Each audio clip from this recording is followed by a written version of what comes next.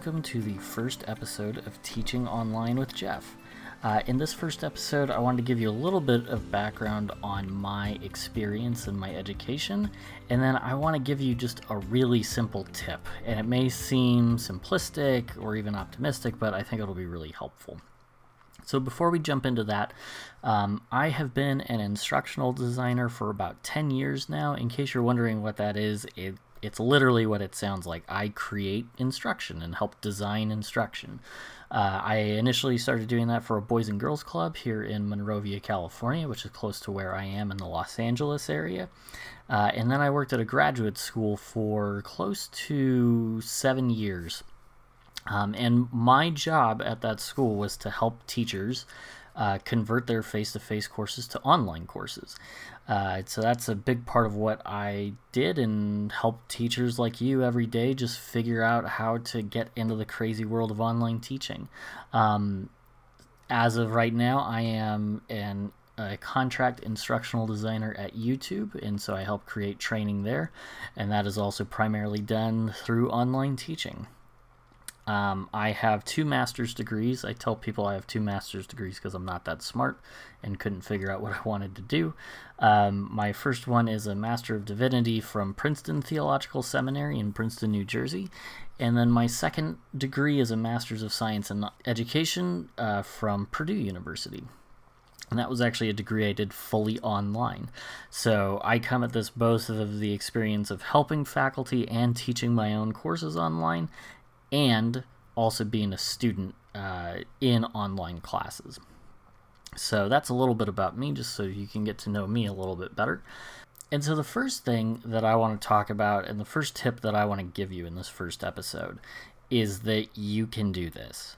And that may seem really simple, and you may be thinking, okay, that's great, but what are you actually going to teach me? I actually think that online teaching starts with a mentality of just saying that you can do it. I have worked with faculty across the spectrum of experience.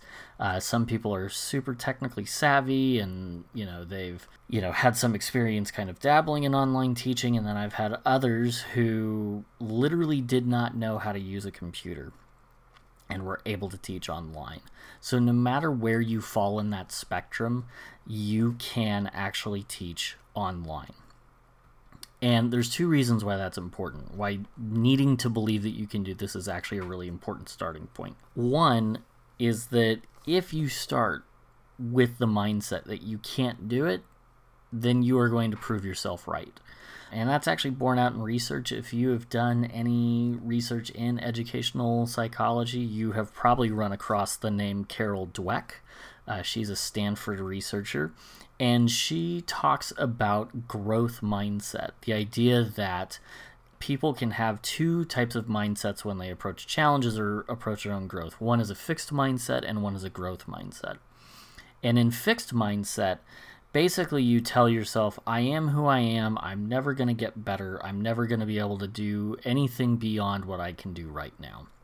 It's believing that you are fixed in a particular moment in time and in a particular skill set. A growth mindset, on the other hand, is the belief that I can do this even if I don't think I have the ability to do it right now. It's just holding on to the idea that I can grow and I can get better.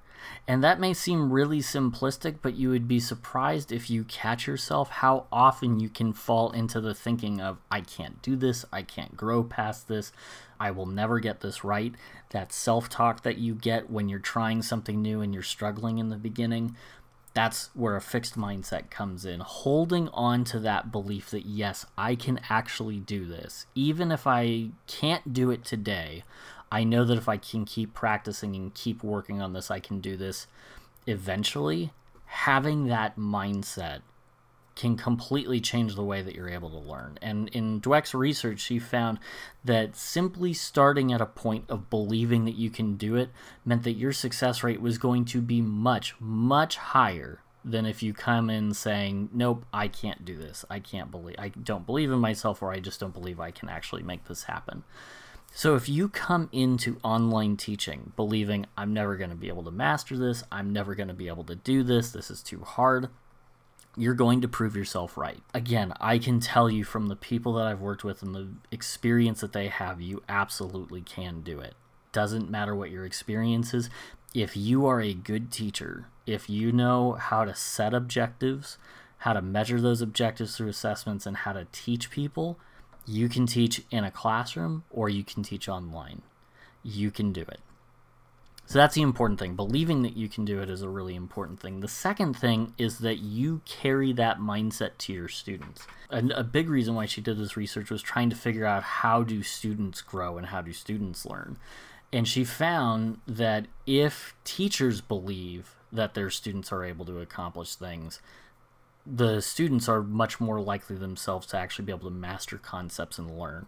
If you've done research on teaching, you're probably familiar with the experiment that was done where two teachers were given two different classrooms, and they knew nothing about the students. One was just told, oh, these are the students who don't perform as well, and the other teacher was told these are the ace students. And really there was no difference between the mix of students.